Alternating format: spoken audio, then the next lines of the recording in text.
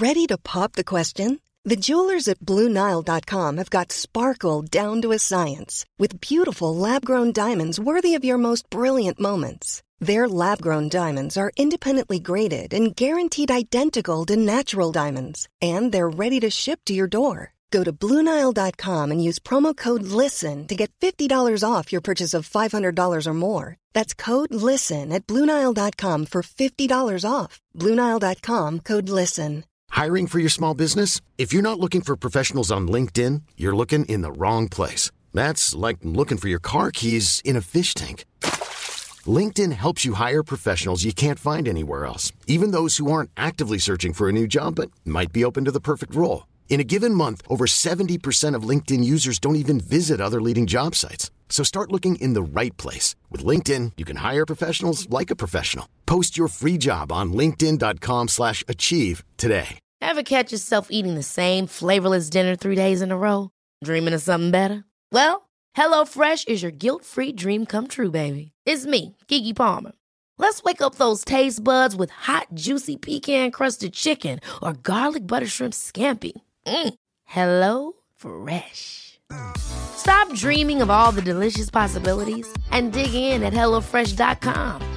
Let's get this dinner party started. Hey there, it's Michelle Norris. I'm host of a podcast called Your Mama's Kitchen. When I travel, I'm usually looking for a way to find a taste of home when I'm not at home. And one of the things I love to do when I am at home is entertain. And Airbnb allows me to do that. When I was in California recently, I rented a house that had a great kitchen. And when we were sitting around the table, we were all thinking, we're in someone else's house. Someone could be in all of our homes as well. If you have a home, but you're not always at home, you have an Airbnb. Your home might be worth more than you think. Find out how much at airbnb.com/host. It's Tuesday, the 29th of October. I'm Jules Breach, he's Andy Russell, and this is Jules and Andy on Football Ramble Daily. When you're the captain, you're at the forefront of everything that's good, everything that's bad. For me, once you do that, and you obviously you tell the fans to F off practically, and you wave your hands up, and then you take the shirt off and then go straight down my tunnel, for me, that's it. Coming up, we'll chat Xhaka, Southampton, and the relationship between players and fans when things aren't at their best. And we'll also discuss who the better option is for Manchester City, Sergio Aguero or Gabriel Jesus. But first things first, Andy, we must start with the revelation that Brighton were first on the match of the day running order on Saturday night, and I was a very happy girl. That's pretty good. I think it's your reward, Jules, for being so incredibly professional on BT Sport Score and not standing on the desk and going, yes! You know what? I felt like there was a moment where I did that, but it must have been internally, because I asked you after, didn't I? I said, did I hold it together there, or did I actually go mental live on air? Robbie Savage was definitely trying to draw it out of you. He was like, Jules, I can see you through the corner of my eye. And I was like, I'm holding it together here.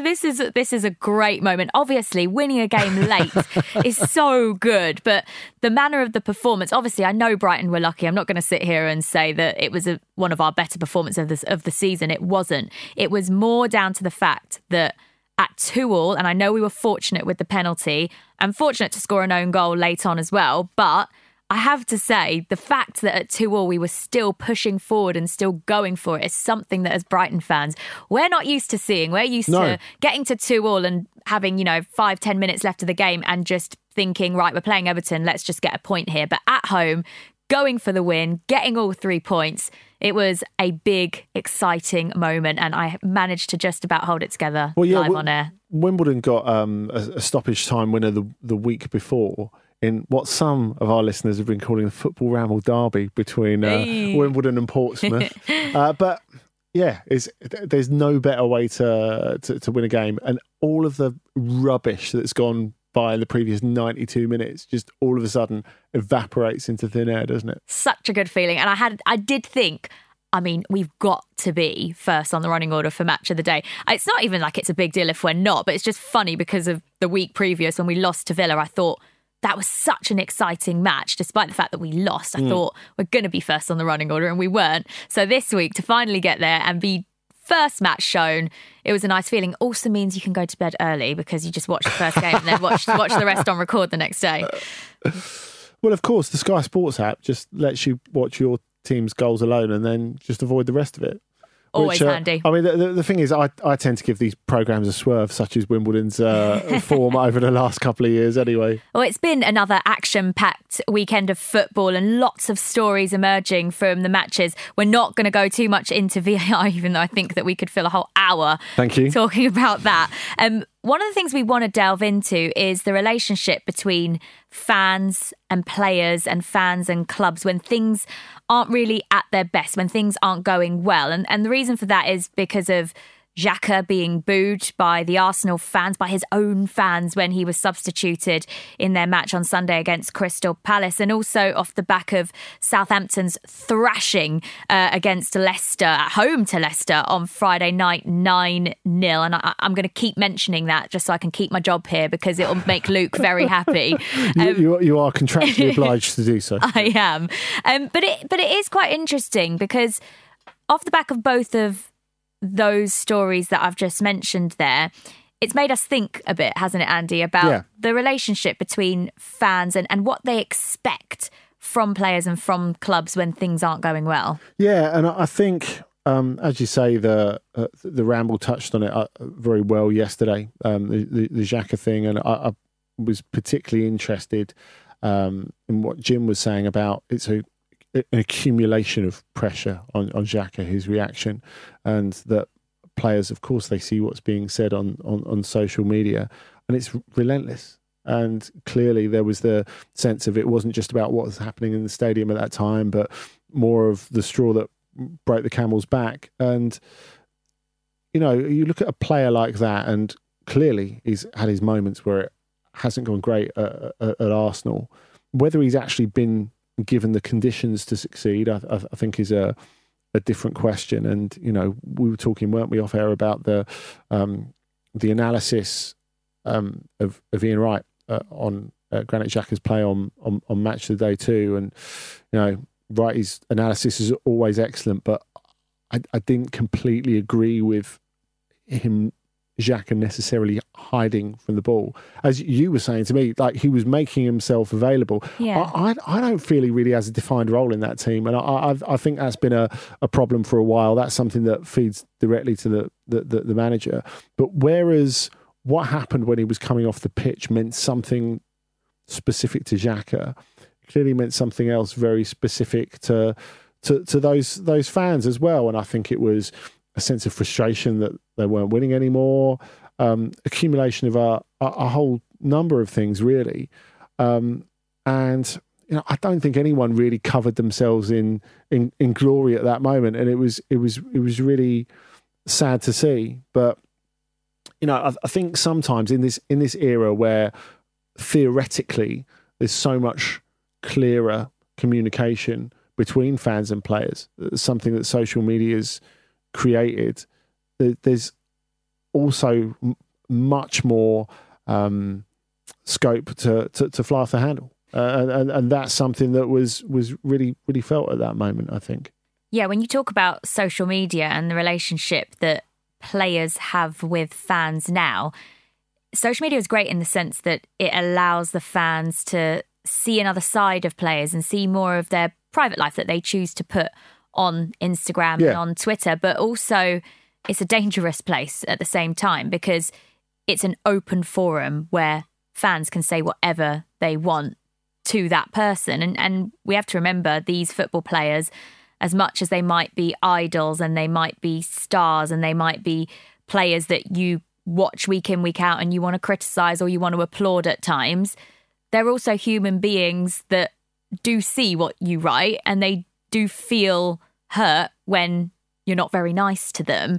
And like you say, Andy, this moment did feel, the moment when he was being booed coming off the pitch, felt more than just, we weren't happy with your performance today, get off the pitch. I assumed that when he started getting booed, it was because he wasn't coming off the pitch in a hurry when Arsenal should have been pushing to go on and win the game.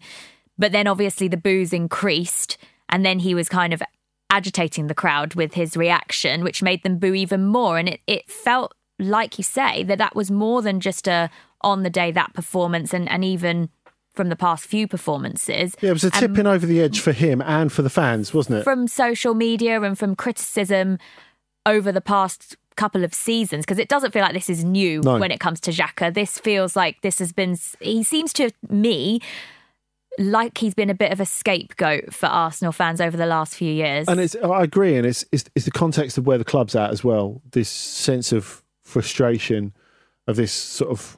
Well, it was a Groundhog Day of a season, but it's of a season upon season, but it's become less than that, really, hasn't it? Because now they're not even getting in the Champions League anymore. I was at the game against Guimarães on Thursday night, in which Arsenal were terrible, I have to say, and saved by those two fantastic free kicks from Nicolas Pepe.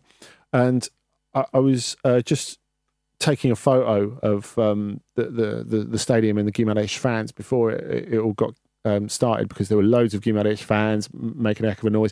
Bloke dressed as a bishop, having a can of lager, all that sort of stuff that you love to see. Yeah. Anyway, the thing that struck me is, when you open your camera and it says, this happened 1 year ago today, this happened 2 years ago today, this happened 3 years ago today. And the one that popped up for 3 years ago today was a picture of the Emirates Stadium. I thought, that's interesting. And I pressed on it, and the first thing I noticed is all the advertising boards around the side of the pitch saying UEFA Champions League. And you're like, God, that feels a long time ago now. Yeah. That feels a really long time ago now. And it doesn't necessarily feel a shortcut to getting back in it. And, I think that frustration really arrives when you see there's an opportunity and you're not really in a position, or the club's not put itself in a position to take it. We talked right at the start of this season, I felt Arsenal were favourites for fourth place because Chelsea were in flux, Manchester United were in flux, and Arsenal are not nearly ready to take that opportunity. Going back to Xhaka, I think it's just another failure of planning, really. I think they bought him as one player, have belatedly discovered he's someone different. He's not that steady hand on the teller, sentinel type player. There's a lot good about him. On a technical level, there's a lot good about him. He's someone who's really good on the ball. He's got a really good range of passing. He can shoot, but if you want him to switch on positionally, it's just not happening. And I feel as if what he's not good at, and what he's always not been good at from when he was at Borussia Mönchengladbach, has been used as a sort of stick to repeatedly beat him. That's not his fault. And I think from his perspective, you're thinking, well, hang on, I give everything every week. I think that's very, very clear about him. You can say, I don't rate him. You can say, I don't think he's good enough for my team. All of that sort of stuff. I don't think there's any debate that he's someone who gives everything. And I think you get that from the reaction of the other players, especially, obviously, Lucas Torreira. Much has been made of his reaction, the shock that they felt, because almost like an attack on Xhaka is an attack on them, really. Yeah, I think so. And it's clear that he's very popular amongst the other Arsenal players, and that's clearly why he was voted to be captain by the players around him. And there is this sense that when you watch him play, as you say, fans might criticise him for his performance at times, but there's absolutely no doubting his dedication and his passion when he's on the pitch. In fact, sometimes he's a bit too much like that, isn't he? He's just totally reckless. Absolutely. And I think that there's always going to be a split amongst fans, isn't there? And there's going to be some that don't like him and don't rate him, and there's going to be some that love to see that passion. And in this situation, it's never nice to see a player being booed by their own fans. I cannot imagine how that must feel, especially when you're putting in the effort and the dedication that he clearly feels he's giving, and then to be there in your home stadium and be booed by the fans that are supposed to be there supporting you. It must have felt absolutely awful. So I'm not condoning his reaction, because taking the shirt off and almost saying, right, I'm done with this, which is kind of what it implicated when he took the shirt off. Well, at least he did it more smooth and Chiro Immobile. Yeah, true. It that's not nice to see from fans, and that's going to get them really riled up. So I kind of get it from both sides, but I don't like to see a player being booed by their own fans. No, I mean, really, it's just an expression on all sides of where... frustration. Frustration of where the team's at and where the club's at, really. Because, this should have been their season to get themselves back in the Champions League, and it's not really panning out that way. I mean, we were talking about this, weren't we, on WhatsApp after the Sheffield United game on Monday night. We'd pre-recorded the show before that, and I thought, we've gone really big on Spurs being the worst team in North London at the moment, haven't we? Look at this. Yeah. Well, this is the thing. When it comes to talking about what fans want to see and their kind of unrest when things aren't going well, the frustration around Arsenal right now is because, as you were saying, Andy, they looked at this season, the way it started, and thought, we've got a real opportunity here to kind of grab that top 4 spot, get back into the Champions League and not have to rely on winning the Europa League to do that, which isn't an easy task. And now to see it it's been so inconsistent for Arsenal. And you look at the players they've got and you think that they should be in that top 4 and it shouldn't be as hard as it's been. Yeah, and going back to what you were saying before about players giving up a little bit of themselves on social media primarily, what I thought was very interesting after the game against Guimaraes, I spoke to Nicola Pepe after that, and that he was quite open about the fact that he'd found it quite tough to adapt so far. And again, I think he's suffered from not really having a defined role in the team. And really, with 2 swishes of the left boot, which, something that, given a different time, a different place, Xhaka is very capable of doing himself, because we know he's got a shot on him. He at least kept some of the criticism at bay. But, on one hand, we want that sort of openness from players. But if we use that as a position to attack them, that's not great. I'm not saying every fan does that, and there are a lot of fans there who I think are really reasonable and appreciate that. But yeah, it's not ideal.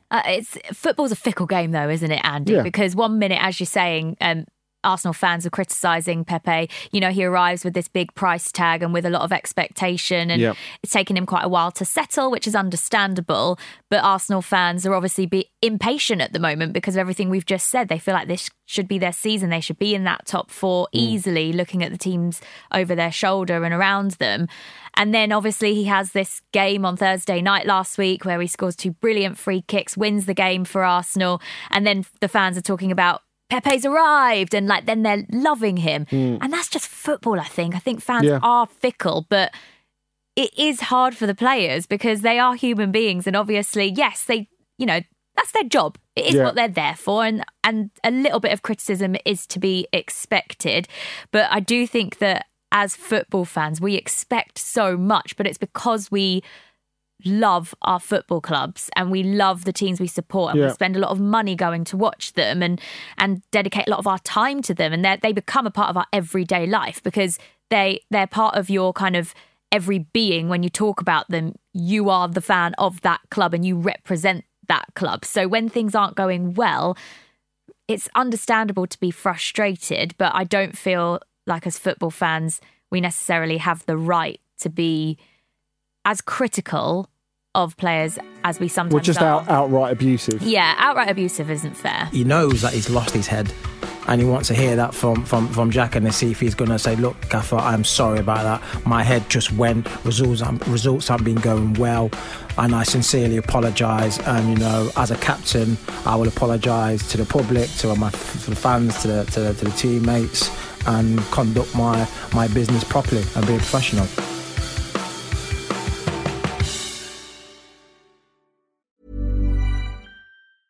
I'm Sandra, and I'm just the professional your small business was looking for. But you didn't hire me because you didn't use LinkedIn Jobs. LinkedIn has professionals you can't find anywhere else, including those who aren't actively looking for a new job, but might be open to the perfect role, like me. In a given month, over 70% of LinkedIn users don't visit other leading job sites. So if you're not looking on LinkedIn, you'll miss out on great candidates like Sandra. Start hiring professionals like a professional. Post your free job on linkedin.com/achieve today. Ever catch yourself eating the same flavorless dinner 3 days in a row? Dreaming of something better? Well, HelloFresh is your guilt-free dream come true, baby. It's me, Keke Palmer. Let's wake up those taste buds with hot, juicy pecan-crusted chicken or garlic butter shrimp scampi. Hello Fresh. Stop dreaming of all the delicious possibilities and dig in at HelloFresh.com. Let's get this dinner party started.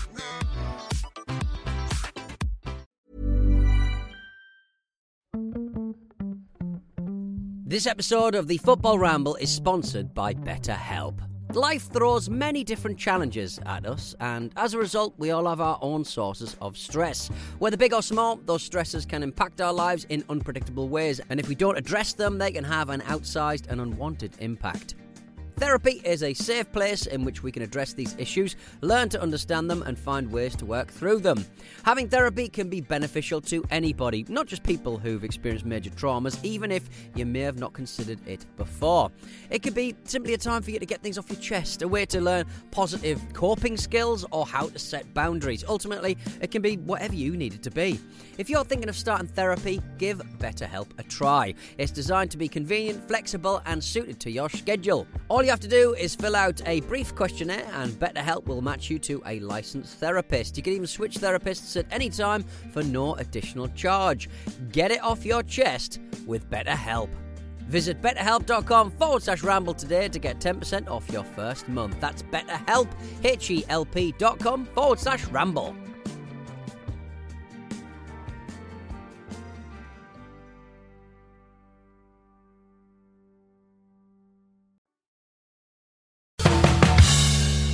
I'll tell you what, whatever spot Arsenal are in at the moment, you'd rather be in that spot than having just lost 9-0 at home, I think. Ouch. I mean, I know a Southampton fan, and I had to work with him on Saturday morning, and he was telling me he turned his phone off. I did drop him a message on Friday night. About 20 minutes left on Friday night. Do you know why? It's because he knew he was going to get a message from me, probably. I messaged him on Friday night and said, hey, you still coming to work tomorrow? Blatant dig. And I didn't get a response. And all day on Saturday when we were working together, I just kept saying, Brighton are the best club on the South Coast now. Forgetting Bournemouth, obviously, because I know they're doing quite well. But yeah, it was. It's not. It's not a good place to be if you're a Southampton fan right now. And yeah, that's tough to take, a 9-0 defeat on your home turf. It is. But what I thought was interesting is the fact that Southampton announced then that the first team players and coaching staff donated their wages from the Friday to the club's foundation, which I thought was a really good positive thing. It's trying to make touch, isn't it? Yeah, it's trying to make a positive out of a negative, and it's something they came up with themselves. Now, I think you look at the replies below the line on that tweet, and a few of them saying, refund, free match ticket. We've used up our time and all the rest of it, and maybe we should have our travel and all that sort of stuff refunded. How do you feel about that? I mean, I disagree with that. Totally not on board with that. No, I'm completely against that. I think when you support a football club, you don't support them just to see them win. And yes, it was a dreadful performance from Southampton on Friday night, but that doesn't mean you should get your money back. The whole nature of supporting a football club is that there are going to be awful times and there are going to be good times. Yeah, and it's I don't even think it's just about the devotion and certainly blind devotion. I think it's about the fact that when you go actually to a game with your friends or on your own or whatever, it's about the experience. It's about the day. If you're pinning everything on the result or the performance, that's a shortcut to unhappiness. And in my opinion, it means you don't really get what going to You'd be loaded, Andy, if you got a refund for every defeat. It's not very expensive to get in, Jules.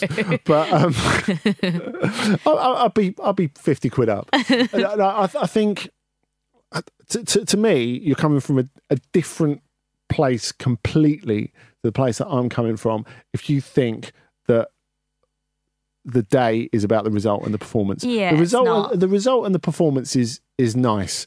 To think that the players care is nice, but it's about seeing your mates. It's about the atmosphere. It's about the atmosphere that you create as fans. It's about the sense of being as one and all that sort of stuff. I can't get on board at all about that idea. If the players and the staff offer you something, then I think this goes back to 2014, actually, when Sunderland lost 8-0 at Southampton, and the Sunderland players and coaching staff forked out the money to refund the match tickets of the 2,500 Sunderland fans that went. And my God, that's a long trip. That's a long trip, yeah. Yeah, so that probably factors into it as well. But I wouldn't be expecting anything. Play better next week would be nice. Exactly. Well, that's what you want. You just want to see the team fight back in the next game and see them get back to what you expect of them, because a 9-0 defeat is not something you ever expect to see. And it's not the first time that we've heard about tickets being refunded and that sort of thing in football, because I remember last year in League Two, Colchester smashed Crewe 6-0, and the Crewe manager at the time told the players to refund the travelling supporters after that defeat. Now, I think if the club and the players and the manager and as a team, they collectively decide to do that, as you say, then that's fine. But I think as supporters, expecting it and asking for it is wrong. And I think that, like you say, if there's a nice gesture that's put on, we hear all the time of, sometimes away fans are, then given a free pint at the next game if it's been a bad defeat on the road or something like that, or if it's been a long trip, they might pay for their travel, that kind of stuff. That's a really nice gesture from a club and not something they have to do. But when they do it, you're like, that's a nice touch. But as fans, I don't think we should ever expect to get anything in return, because it's our choice as football fans to pay the money we pay to go and watch our team hopefully win. But as you say, have a good day out. You go there for the competitiveness. You go there to enjoy the rivalry between the two teams. You go there to hopefully watch some decent football. And then the result, if you win, is a bonus. Yeah, absolutely. And we have to say some Southampton fans in this Twitter discussion are quite self-policing. And those who did ask for what was the possibility of a refund, they got a few replies saying, well, actually, I prefer the money going to the foundation. Yeah. I think that's better. So I think this is quite self-policing in a way. But yeah, I agree. It's something that losing is one of those things.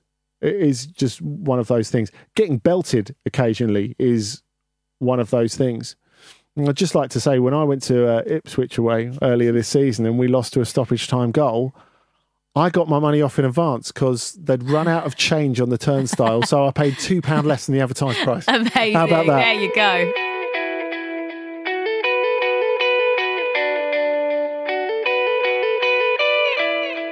Jules and Andy on Football Ramble Daily here. And of course, you can get involved at any time at Jules Breach, at Andy Brassel, Jules and Andy at footballrambledaily.com. Still no jingle. We're still waiting. I'm still waiting for Pete's luscious tones. I think he might be planning to record something ad-libbed at the Ramble Christmas party. Stop it. I cannot wait for this. I love when it gets to this time of year, by the way, because we start building up to Christmas. Halloween's around the corner. Then it's my birthday. I will bang on about my birthday. I'm not one of those people that's shy about my birthday, by the way. Right. When my birthday comes around, I talk about it for at least 2-3 weeks and I celebrate for about a month. So you'll hear about it. You have already been talking about it for a number of weeks. I told you I love my birthday. And then it gets to Christmas and we start talking about all Christmas parties and all the nights out start, and I spend a lot of days hungover. You know, my son had his first mince pie of the season on Saturday. Oh, it's too soon for that. Well, that's what I thought. Well, see, because I'm a November birthday baby, I like to get my birthday out of the way first. Right. And then by the 8th of November, that's it. I'm ready. I am ready for a mince pie. But just get the birthday out of the way first. Right. That's my rule. Every year. Okay. I suppose the late present to you is the international break, isn't it? Yeah, exactly. Yeah, it's decent. It's decent. And it's got to this point of the season as well where Pep Guardiola what we like to call Pep roulette in the fantasy football world has started to get even more and more frustrating, because you just cannot predict who Pep Guardiola is going to start every single week, whether there's Champions League football, whether there's League Cup football, whatever might be on midweek. You just cannot predict it. The players could have had a week's rest and you still don't know who's going to start for Manchester City. Well, I think in defence, because they haven't got much choice. No, have they? Fit people to make a choice. No. But up top, Aguero or Jesus, who's the better option for you? I don't think it can be a definitive answer, so I think we're going to have a bit of a discussion about this. Yeah, I was almost hearing Aguero or Jay-Z. Interesting. No. Well, Gabriel Jesus had a really good game at the weekend against Aston Villa. I thought second half, especially, City were really, really good in this game. There's an interesting article by Paul Hurst in the Times yesterday about, I think the headline, here's the headline: "The display of class proves Jesus is ready to emerge from Aguero's shadow." I mean, on one hand, that's quite a big claim. On the other hand, his all-round game was very tidy. You don't feel that he's a passenger when he's not scoring. Now, I've never really felt that about Aguero either. I mean, obviously the top scorer in Manchester City's history, one of the players of the Premier League years from 92 onwards. He's been absolutely pivotal in the development of modern Manchester City. But I think you've got to bear in mind that there are, very much like Elvis, there are several eras. I never thought we'd have Aguero. Elvis mentioned on the Jules and Andy podcast. Yeah, there are several eras of Aguero at Manchester City. I think we're into the 68 comeback special now, where he's all in leather. Perhaps only for League Cup games. I don't even know what you're talking about. I don't know much about Elvis. Okay, we'll look it up. But I just think what the complaint was when Gabriel Jesus first came in is Aguero wasn't doing enough outside the penalty box. Now, I think that was something that was coached into him, because all through the Pellegrini and Mancini years, even though Manchester City had spent an enormous amount on their first team squad and had a very, very capable first team squad, they were still very reliant on Sergio Aguero. And I think that's understandable. You're always reliant on your best players. But they were living in fear of him doing a groin or a hamstring. And so it was clear to me, having seen a lot of him at Atletico Madrid, that he'd been asked to do less so he didn't get himself injured. And I think in one way, to have a striker just score goals is fine. I mean, I was talking to Clive Allen about this recently for a forthcoming Ramble Meets. Keep your ears out for that. And he was saying he wishes modern strikers did less, that they just concentrated on scoring goals rather than knackering themselves out, covering every blade. They should be there in the penalty box scoring goals. That should be their job.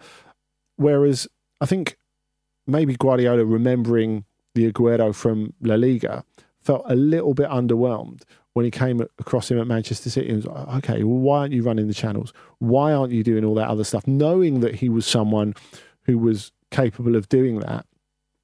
And, I think we've seen an upsurge in Aguero's all-round play over the last season or two. But he is 31 now.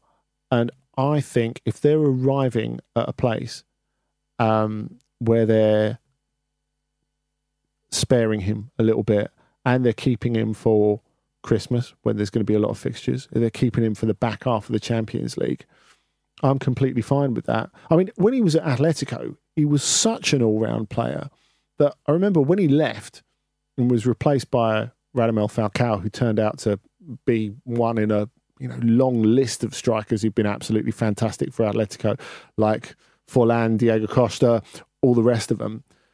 When Falcao turned up, everyone was a little bit nonplussed. Like, coaching staff and fans were like, what does this bloke do? He just scores goals. He didn't pick up the ball 40 yards from goal like Sergio Aguero and make stuff happen. So really, what Aguero was turned Falcao into the player that that he became later on. Of course, he was derailed by injuries, and he now, ironically, is just a player who just scores goals very, very well still.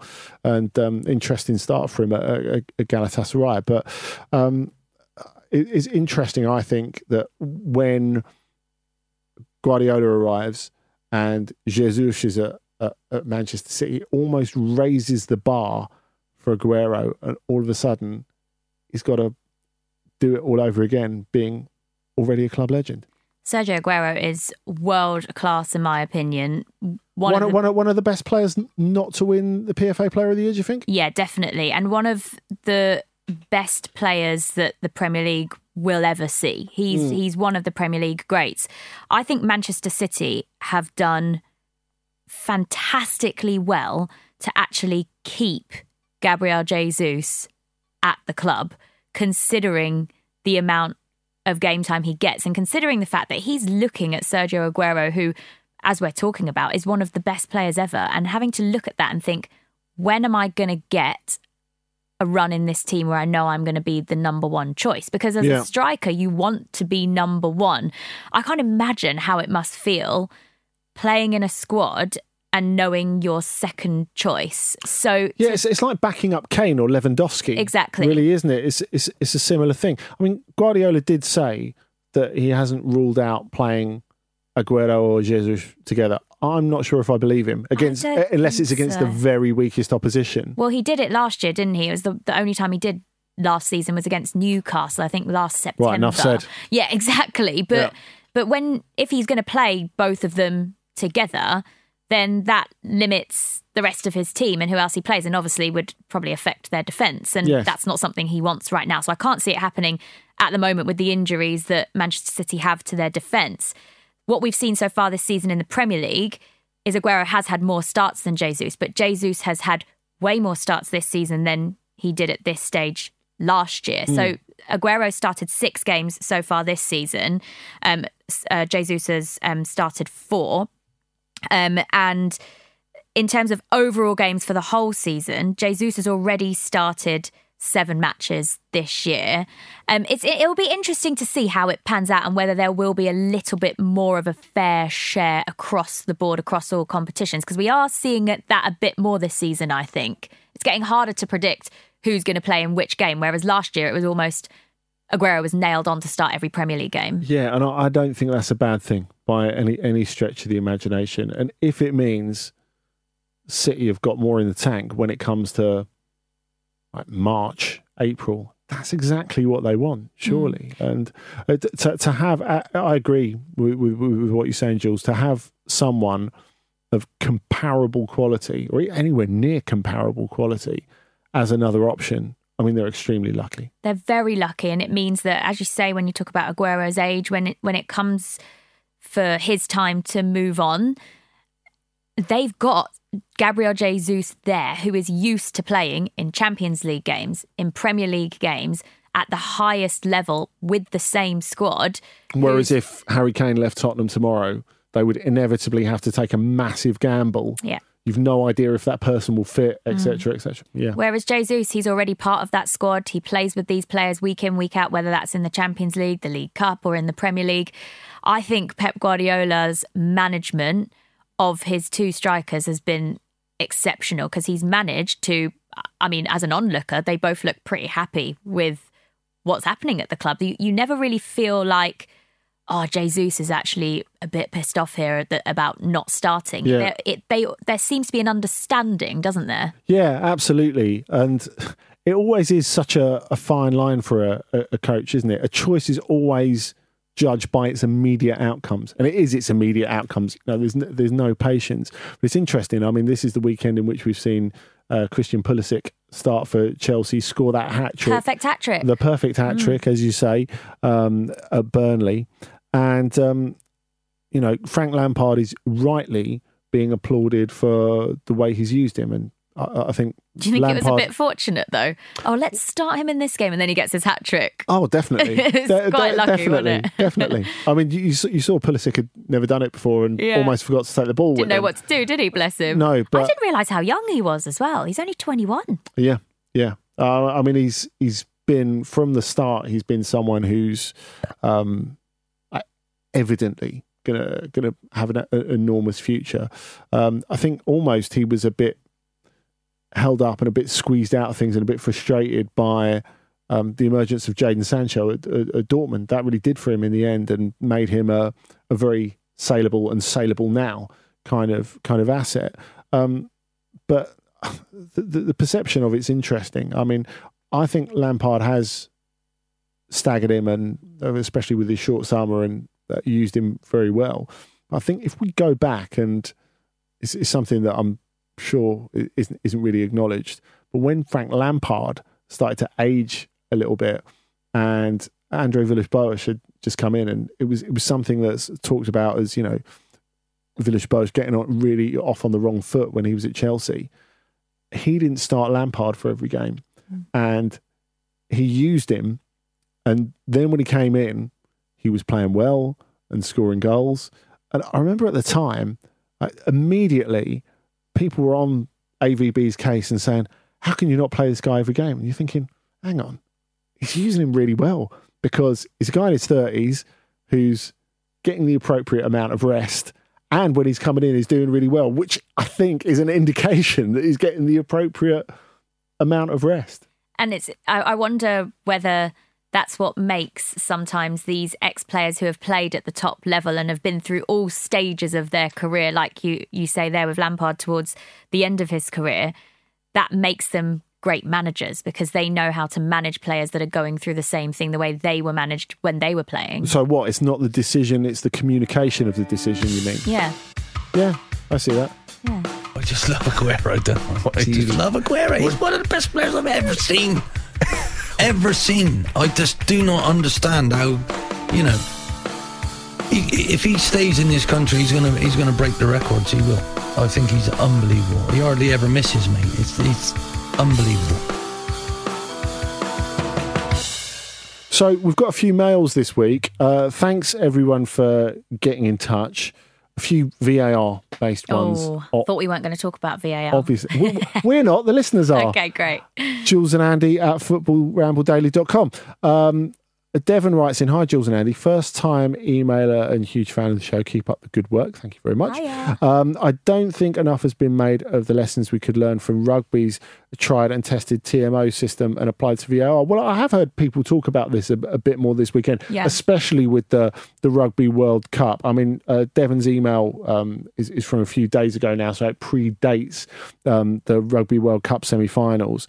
But he says about how the open communication with referees' microphones and live screening of reviews in the stadium would surely improve the viewing experience for all football fans. And that's what it's all about, isn't it? That's the problem at the moment. And that's what I've liked so much about the coverage, that it has focused on the fact that it's a poor experience for fans in the stadium. And I feel that this is the first time in years, personally, that we've talked about the actual experience of fans in the stadium. So in that sense, maybe it's a backdoor way to have an overdue conversation. Anyway, Devon continues, more importantly, I think this could cause a positive culture shift in football around attitudes to referees by fans and players alike. And that would be a good thing. I don't think we can argue with that. Cheers and all the best, Devon. Disclaimer, lower league football referee.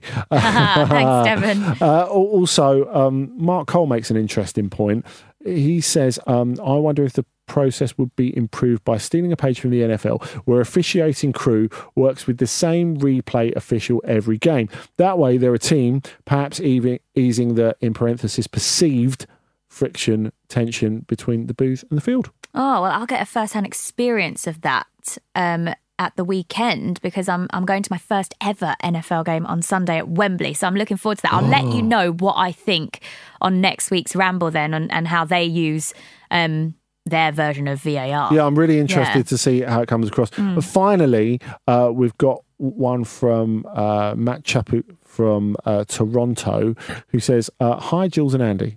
I love the show. Just wanted to let you know while I've supported AFC Wimbledon for years, I haven't really had a rooting interest in the Premier League. However, since I started listening to the show, Jules' enthusiasm has led me to adopt Brighton as my Premier League team. It's been up and down so far, but the glorious win at the weekend was a nail-biter with a crazy ending I won't forget. Keep up the good work. Up the Dons and go Brighton. Matt from Toronto. Oh, Matt, yes. I love that email. That's brilliant. Look, new Brighton fan. I know to the clan. People talk about they don't have favourite children. And similarly, we don't have favourite listeners. We do have one now. Matt, you are great. Thank you so much for that email. And trust me, there'll be a lot more downs than there are ups. Although if you've been supporting Wimbledon, then maybe not. Every win's worth it. Every win is worth its weight in gold. Thank you so much for listening once again. We'll see you again next week. Have a good one. Bye.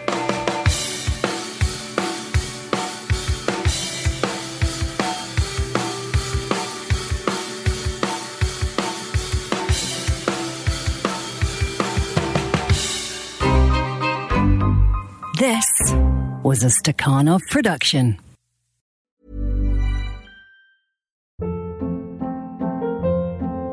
Hold up. What was that? Boring. No flavor. That was as bad as those leftovers you ate all week. Keke Palmer here. And it's time to say hello to something fresh and guilt-free. Hello Fresh. Jazz up dinner with pecan-crusted chicken or garlic butter shrimp scampi. Now that's music to my mouth. Hello Fresh. Let's get this dinner party started. Discover all the delicious possibilities at HelloFresh.com.